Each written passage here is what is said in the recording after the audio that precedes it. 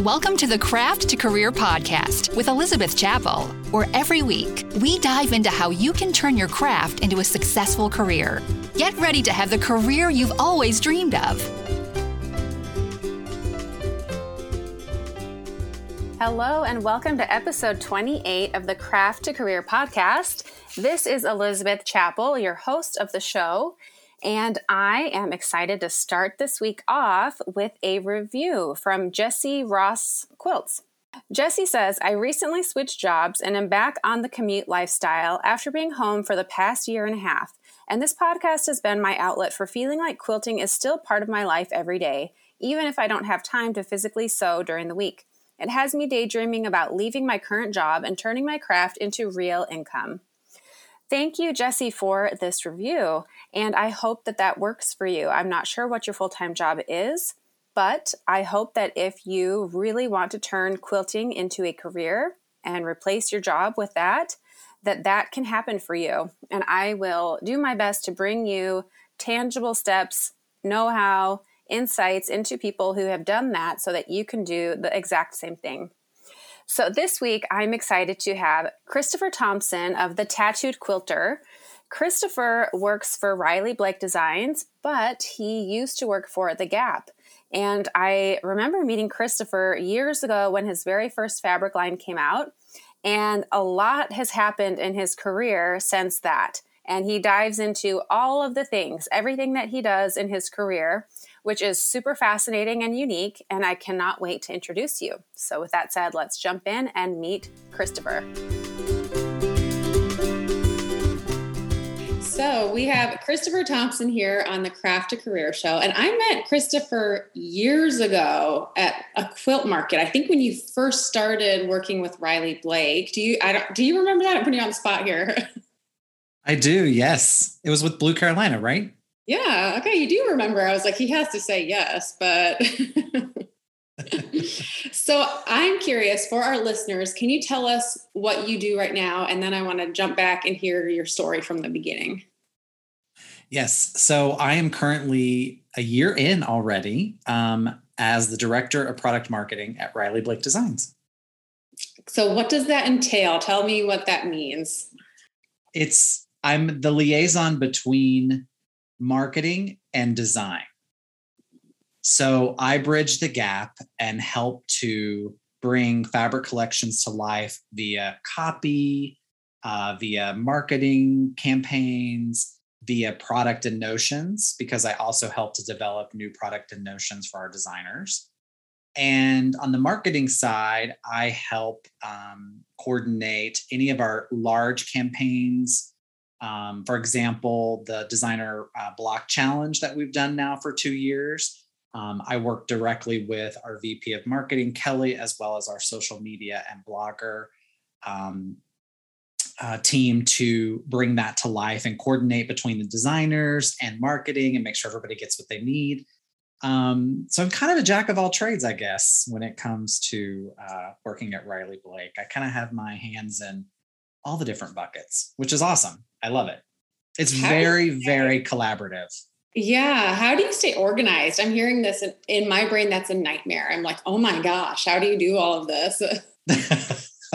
I used to be really good at notes on the computer, but I've learned to take notes in a notebook, very old school, which is still a lot of people do.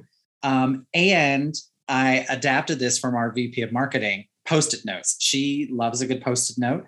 And so I picked that up, and now I'm doing the same thing where it's just a quick reminder, hey, this is due. Hey, you need to work on this. Don't forget this.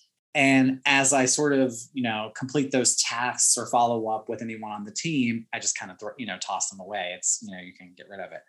And then there's a lot of calendaring involved. And, there's so many great tools online, so many great resources that you can use to kind of keep it going and keep your schedule organized. However, I learned that it needed to be very fluid. And so I did everything by hand on a paper calendar, because that way, if I'm in a meeting, I can just grab it and go talk to the team and say, okay, do we want to push this out? Should we move this forward kind of thing? And so I can just quickly erase it And it's really helped. It's really helped me stay on track of things. Okay, so old school planner. You know what, though? I've heard there's something about like writing it down with your own hands that helps the brain remember. I don't know if that's a thing, but we'll say it totally is. And it's so funny because someone saw my handwriting the other day and they said, wow, your handwriting is so pretty. And I said, you know why? Because my mom made me practice and practice and practice.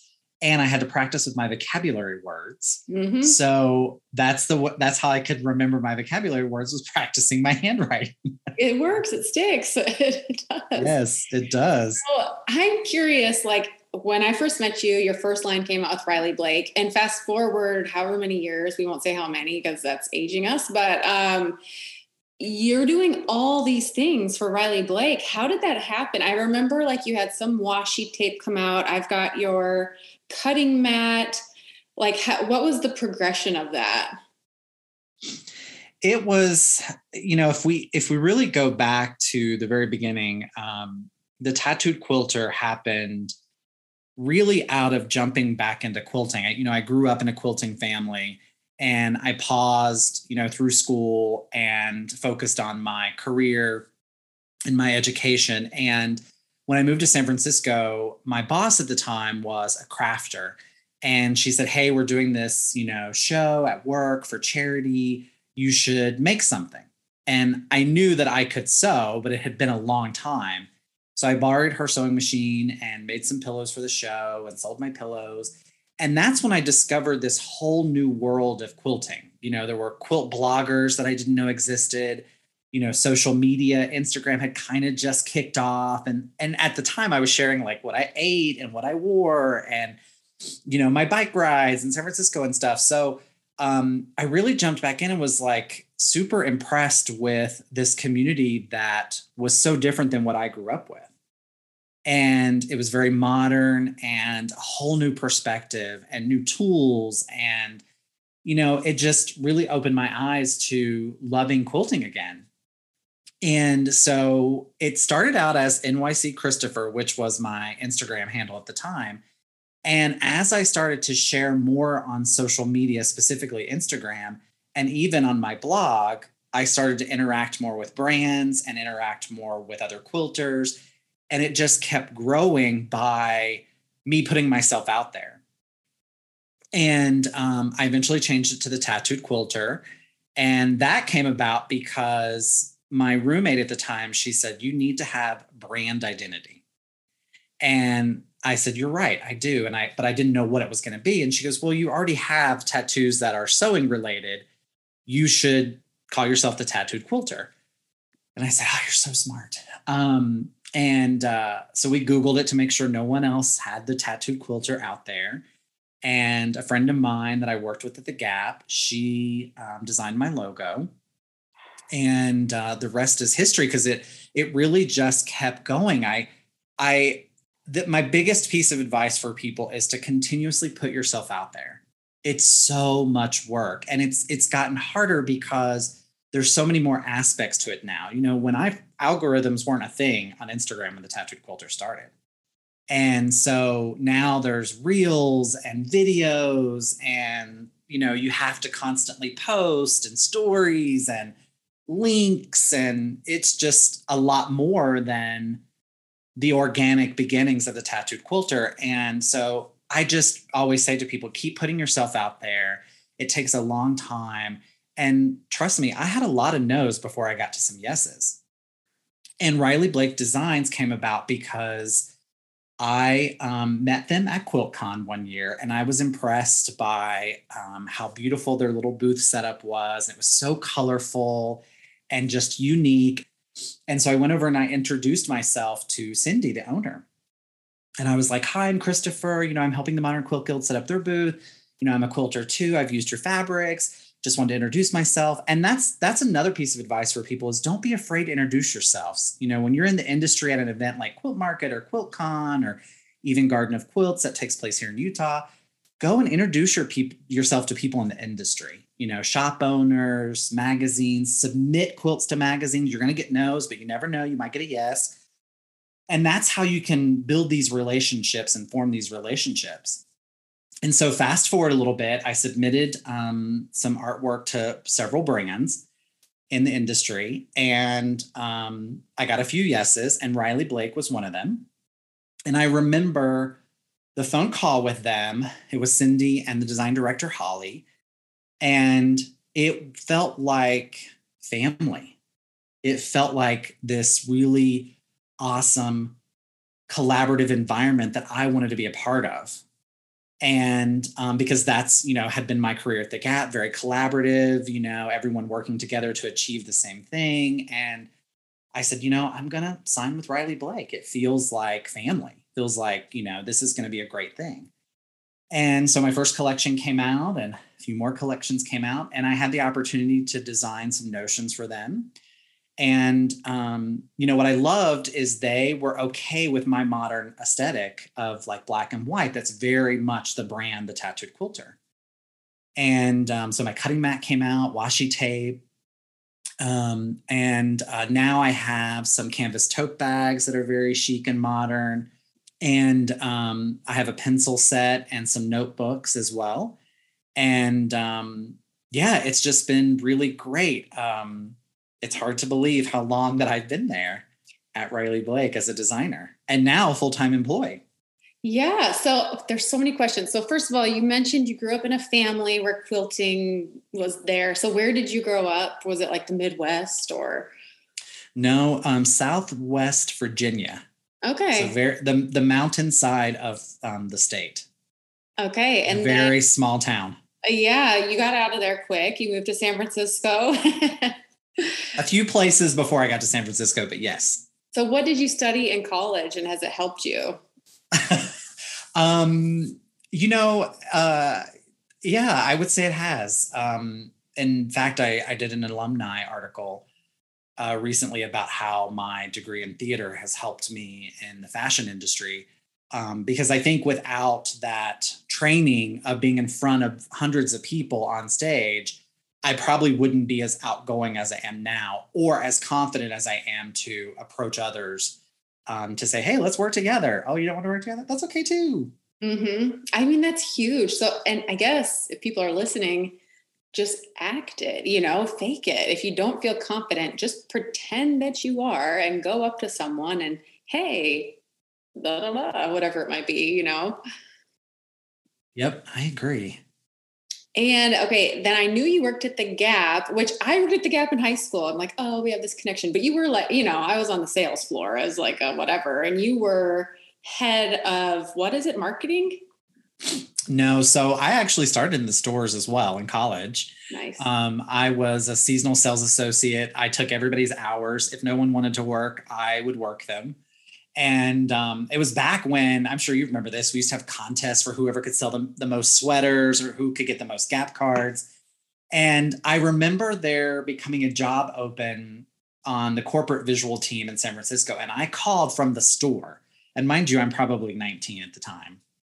And I said, oh, I would love to, apply for this visual job. And they said, you need some more experience in visual. Well, that was my no to then trigger me going, okay, I need to get experience in visual. And so I left the Gap for a minute and went into work at Macy's, and I was on the visual team in Florida. And fun fact, I worked at Disney. I was a game show host at Epcot for a minute as well. No way.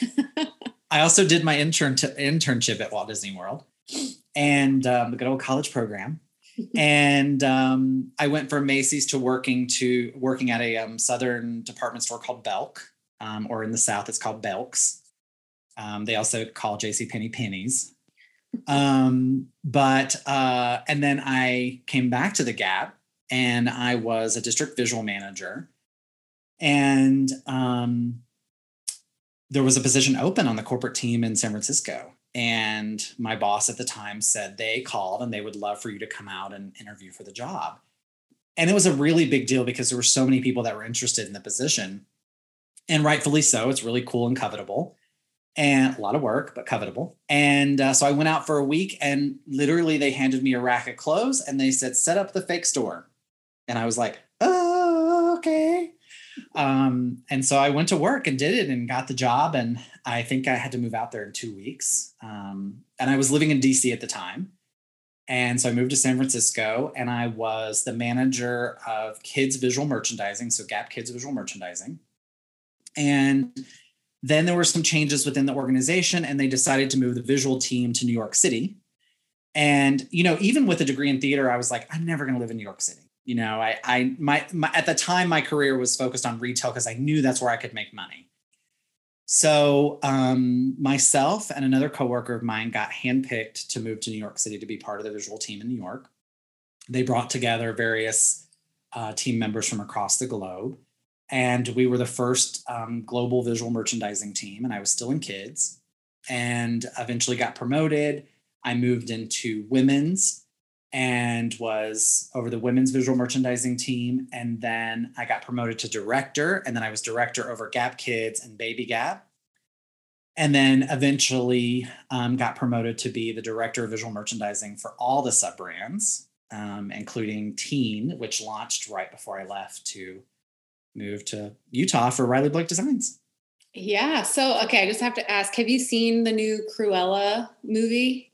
Yes. Okay, this is reminding me where she goes in and like sets up the clothes and stuff. Was this like your job? It was. It's Jack, my partner, always makes fun of me because sometimes when people say, "Oh, what did you do at the Gap?" I'm like, I fold sweaters. That's what I did at the Gap.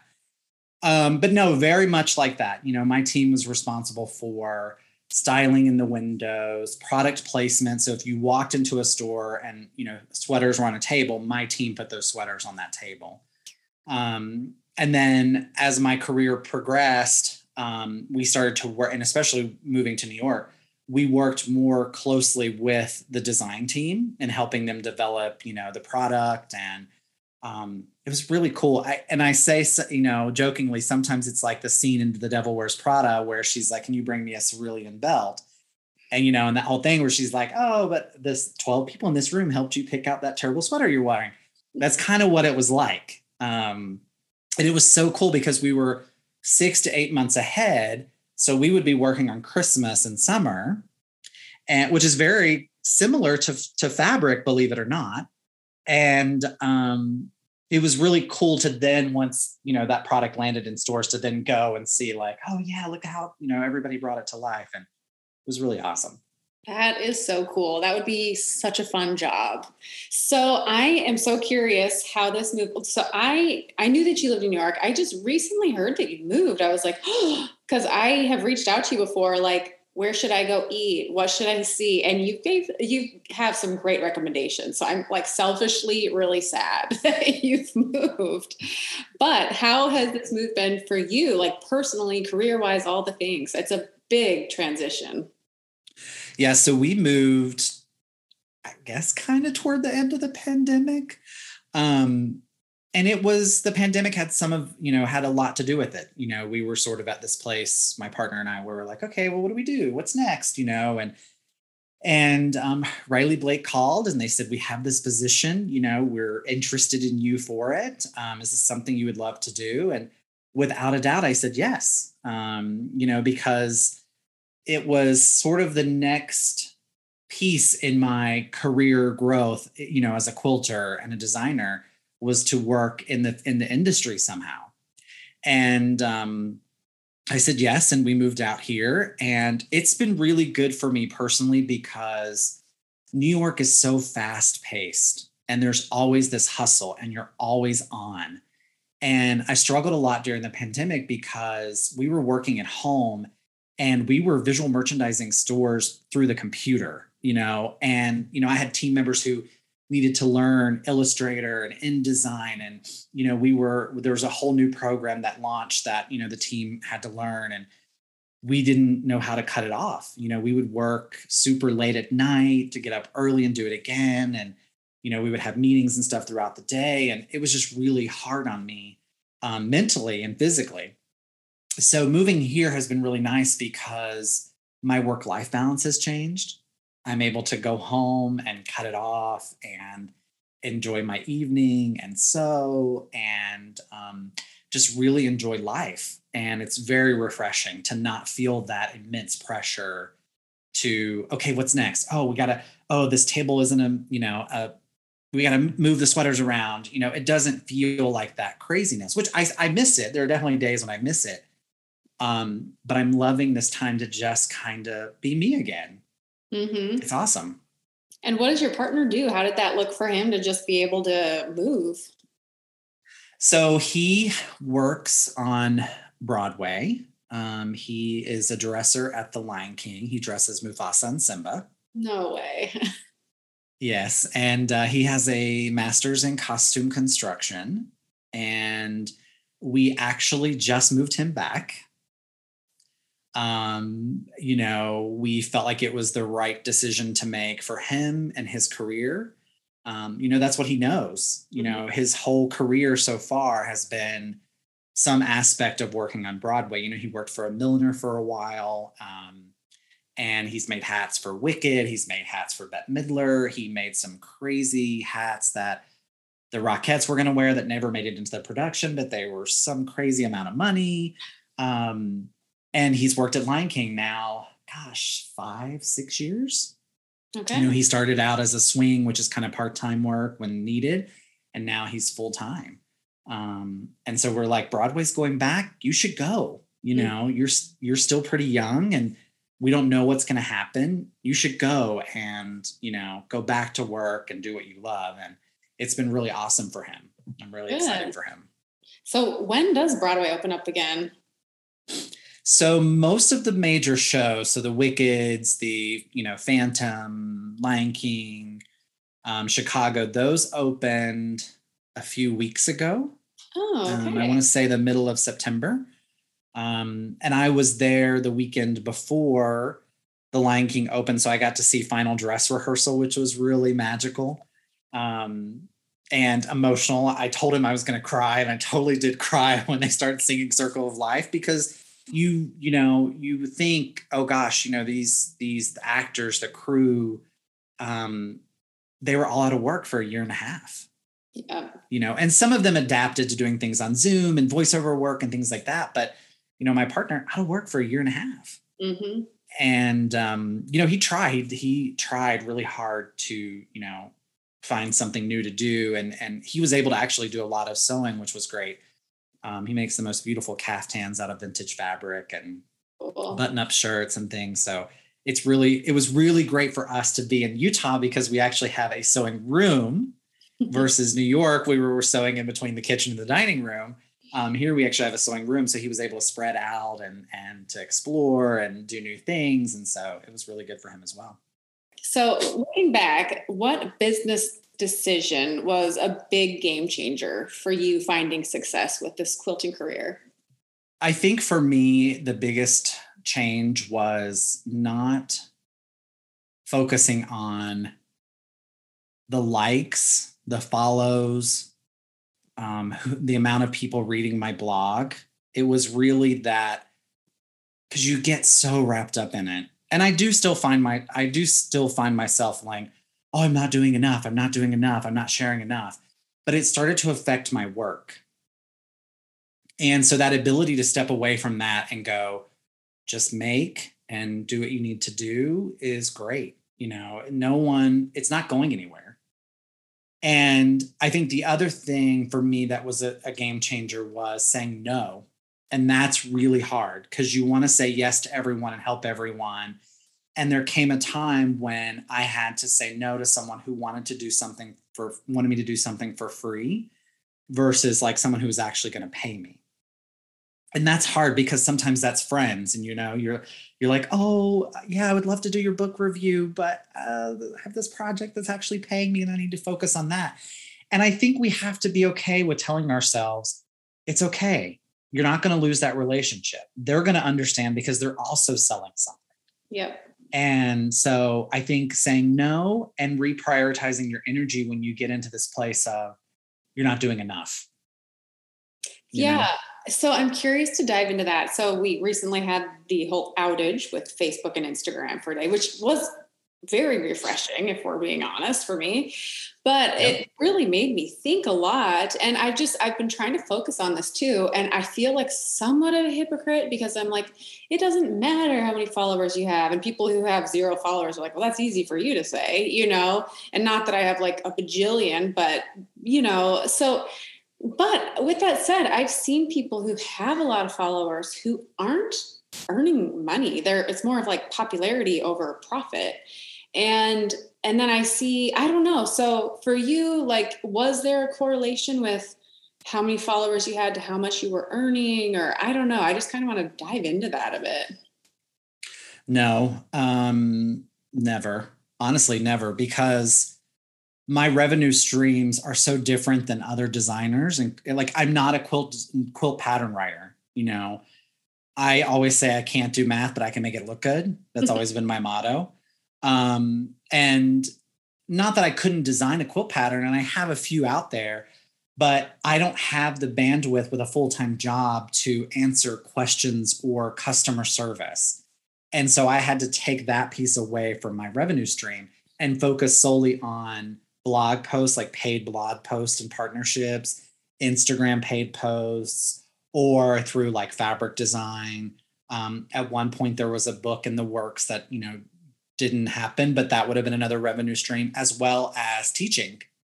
And someone years and years ago told me that those are sort of that's the magical formula, is teaching and patterns and book and fabric, because you're not going to make $1 million off of fabric or books or maybe patterns if you have a large library, but, that was where my head was at. It was never, I have to have 100,000 followers to be famous and be popular and make thousands of dollars. No, It was really old school for me. Like, this is the journey I'm going to take. And I still think that way. Yeah. So teaching, did you travel to guilds or what? That's totally foreign to me. So tell me more about teaching. What do you do for that? So my first big teaching gig was at QuiltCon. Several years ago. I want to say maybe the 3rd year of QuiltCon. And I think I taught 2 years back to back. And then most recently, I've taught at Garden of Quilts, which is here in Utah, which is beautiful. Quilts hanging in a garden is just so dreamy. And I have presented like a trunk show online, Zoom, to guilds. And I've also worked with American Quilt Retailer and have done some visual merchandising classes for quilt shops and online retailers, tips and tricks kind of thing. And that's really my, breadth of teaching. Okay. And that was successful for you? I guess if it's like me, it's a little mixture of all the things. So not one of the things is like, well, but it's all the things.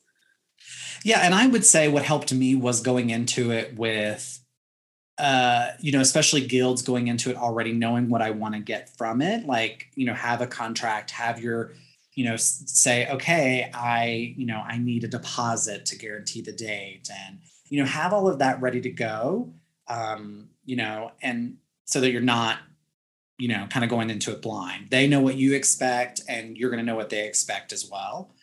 Teaching as far as something big like QuiltCon or Garden of Quilts, those kind of gigs will often come to you with a price, or what they're going to pay you. And I always say there's room for negotiation. I like it. And, it doesn't hurt, just put it out there and see what happens. Luckily I haven't had to say, I need, more. Just be prepared to, you're going to get a contract from them and it's going to say X amount, and, you can say yes or no. The other thing that I think is a great resource for revenue is magazines. Magazines are always looking for submissions. And, again, it's just put yourself out there. I wish that I had time to do more magazine submissions, but I just can't. And I'm always like a day late for a deadline. But that's another great resource for, revenue. Yeah. And I'm going to throw it in there.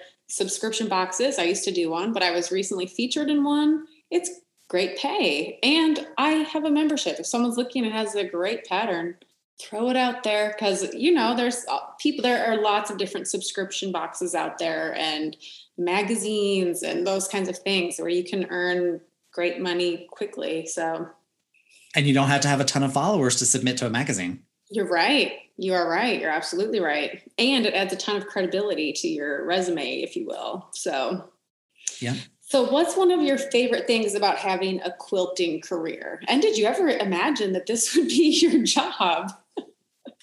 No, I mean, I thought that I would be, I was at the Gap for over 15 years, almost 20 years. And I just thought that I would retire from the Gap. But I didn't think that I would ever have a quilting career, or work in the industry full time.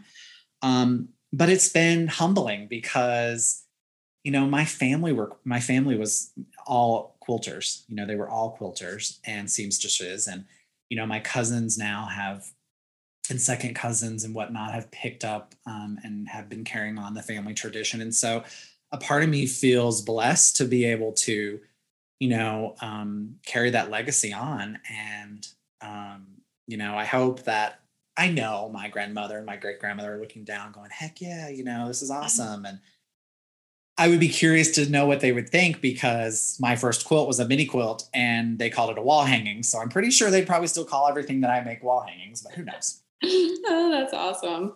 I'm curious how many people are in the quilting career who set out to have that as their career, and when I meet people, tell me this, I'm curious about this. When I meet people and they ask what I do, I'm like, I write quilt patterns. I mean, I guess yours is a little more tangible, but is it ever weird to you? What do you tell people when they ask what you do?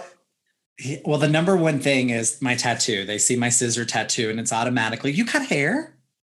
And I could see where they think that, a gay guy with a pair of scissors, yes, works in the salon, stereotypical. But I reply and I say, oh no, they're fabric scissors. Fabric scissors? And I'm like, yeah, they're for quilting. I quilt. What? And I say, oh, I'm a quilter. Not in the way that you're thinking, in a different way, same kind of, process, but in a different way than probably what you're imagining. So, it's awkward. Yeah. We should have a big gathering and just go around the room and ask everyone, what do you do for a job? Just to see all these professional quilting people, how they handle that. Cause it is, anyhow. Okay. I teach this course on how to write and sell quilt patterns, and it's all girls. And this year I have a guy in the class. And I'm so excited. And there's not a lot of guys in the quilting community. And I feel like if you are, that's kind of an advantage. Is that fair of me to say? Tell me if this is oh, you can't say that, but tell me your thoughts on this. No, it's definitely sticky for me, because I heard when I started to gain some traction in the industry and build my name, you're a guy, everything's going to be handed to you. And I understand that, I understand that perspective. And it's tough because I do feel like women in most industries, frankly, all industries, are second to men when it comes to pay, fairness, when it comes to any sort of promotion or benefits or, anything equal. I always feel like, it's second. The one thing that I loved about working at the Gap was women were leaders. The majority of the company was women. Mm-hmm. And that was amazing. Yeah. And, even Riley Blake, a lot of women, even designer pool, it's all women, there's a couple of men, but it's all women, which I think is awesome. And I feel a little awkward talking about this because I don't want people to get the wrong impression or to feel like I'm mansplaining or anything like that, or trying to boast anything. But I worked really hard, at putting myself out there. And like I said, there were a lot of no's. And then there were the yeses that really took off. But it was a lot of work for me.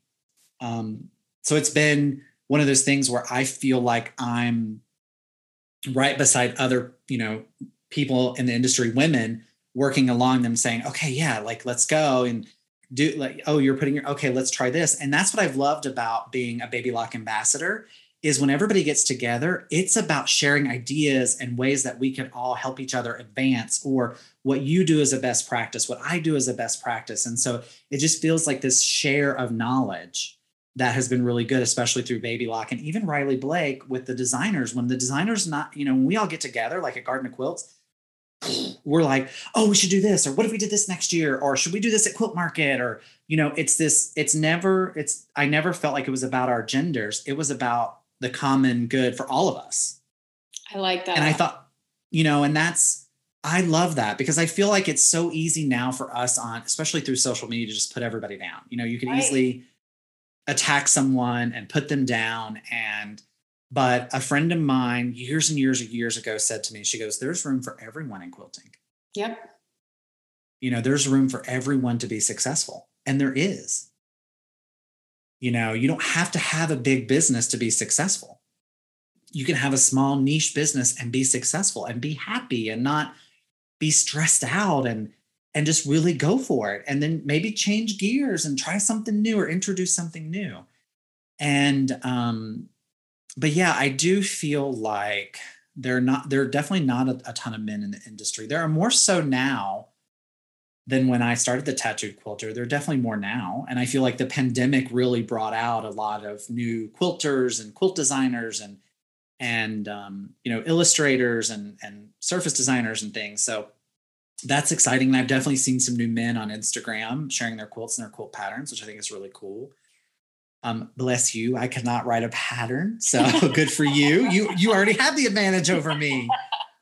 Well, and I just like to normalize sewing for men. I don't want, I watched, this is so random, but we watched a dating show in Japan where these people all came to a house and a guy came in and had a sewing machine and no one blinked an eye. I was like, I feel like, and maybe again, this is me being generalized, I don't know, but if you were to go on The Bachelor and a guy brought in a sewing machine, it'd be like, what?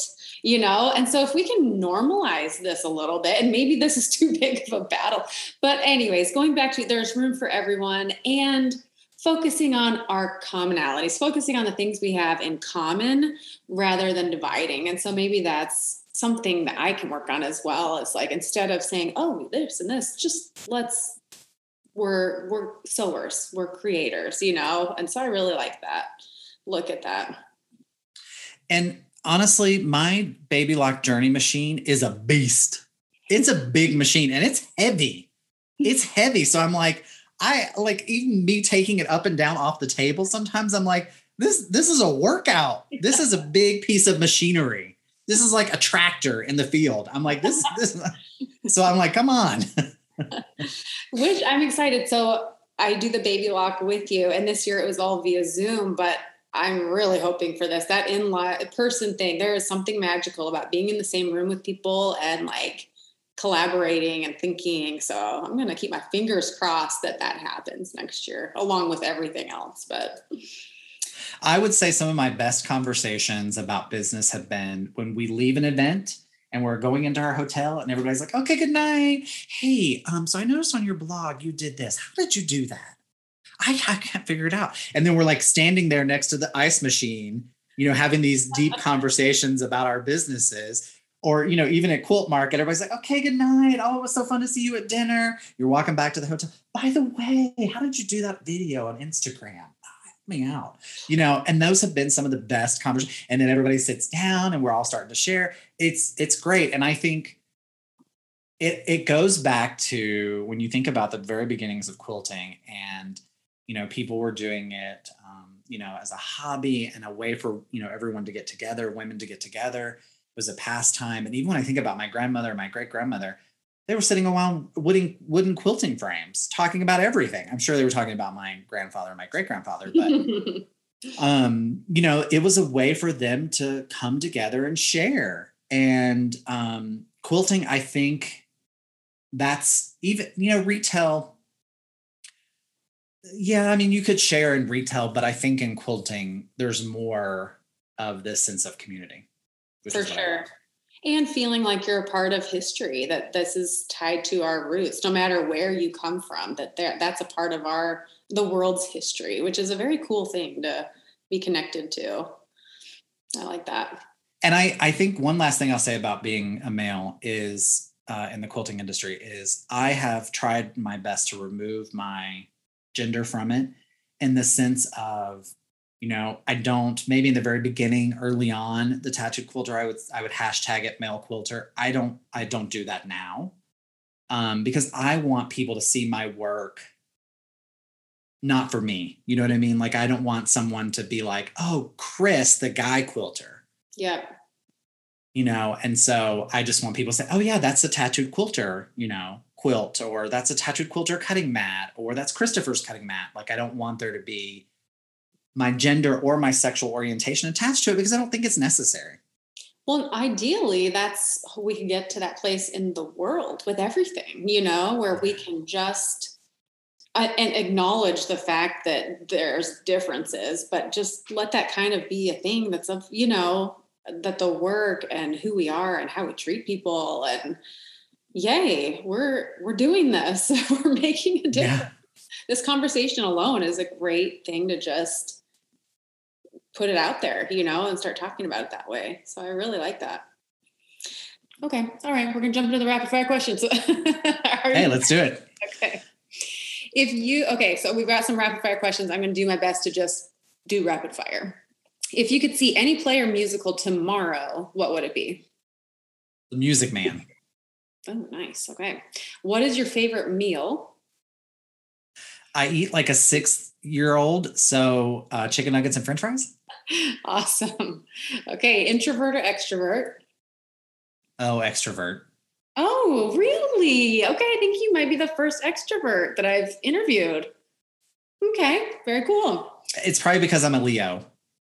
Okay. Oh, yeah. Very cool. All right. New York City or Salt Lake City? Oh, man. Palm Springs. Very diplomatic. Okay. Okay. Favorite swig drink? Or you mentioned these new drink places in Utah. What is it? Yes. Called? So soda shops are like coffee shops here in Salt Lake City. And I love a Diet Coke. And so my partner and I have tried pretty much all of the soda shops here in Salt Lake City. You drive through, you can get, anything from a Diet Coke to a Diet Coke with coconut and lime if you wanted it. They're mixed soda drinks. So my favorite place is Thirst. I just get a Diet Coke with ice, and it's Pebble Ice, which is also my favorite. So, okay. And they go up to a size 44. So if you're really feeling yourself that day, you can get a 44 ounce, which is probably basically a 2-liter. Yes. So, okay. I like Diet Coke as well. I have to preface with this. I saw an ad on TV yesterday from Coca-Cola, and it showed some people drinking Diet Coke, and they're like, we know you young people think Diet Coke is for old people. I was like, I'm sorry, what? I did not know that was like the marketing information coming out right now, is that Diet Coke is for older people. So does that make us old? I was like, what? No, I've been drinking Diet Coke since I was in my 20s. So okay. No. Yeah, thank you. Okay, and last, what is your favorite color? Oh, blue. Okay, yes. And your dog? Pink is probably a close second. Yeah. But you also have the black and white thing going on. I do, yeah. That's more branding. Okay. And it's very much like also like when people see my fabric designs, I mean, that's so different than the tattooed quilter as well, because my fabric designs tend to be more romantic and floral and feminine. I'm like an onion, at like Texas Roadhouse, just peel back those, fried layers. But you're asking about my dogs? Your dog. Yeah. Oh, dogs. Okay. Plural. Yes. Dogs. So 2 French bulldogs. Edie's the oldest. And Edna is the youngest. Okay. Because one of them or both of them made an appearance in your fabric, right? Yes. Edie did in my first collection. Okay. That's right. Yeah. Very cool. Well, thank you so much for being here, for opening up, telling us about your story and all about the tattooed quilter. Awesome. Thank you for having me. Thank you so much, Christopher, for being a guest on the Craft to Career podcast. I absolutely loved chatting with him and hearing more about his awesome quilting career. If you enjoyed this week's episode, go ahead and take a screenshot and share it on social media and tag Christopher of the Tattooed Quilter. Give him a shout out. Let him know how much you enjoyed hearing his story and him being open and vulnerable and sharing all the things. Also, if you're enjoying the show, go ahead and rate the show, leave a review. I love to share the reviews each week of the listeners, and I will give you a shout out if you leave your name or your Instagram handle. I hope you have a wonderful week, and I will see you back here next week on the Craft to Career podcast.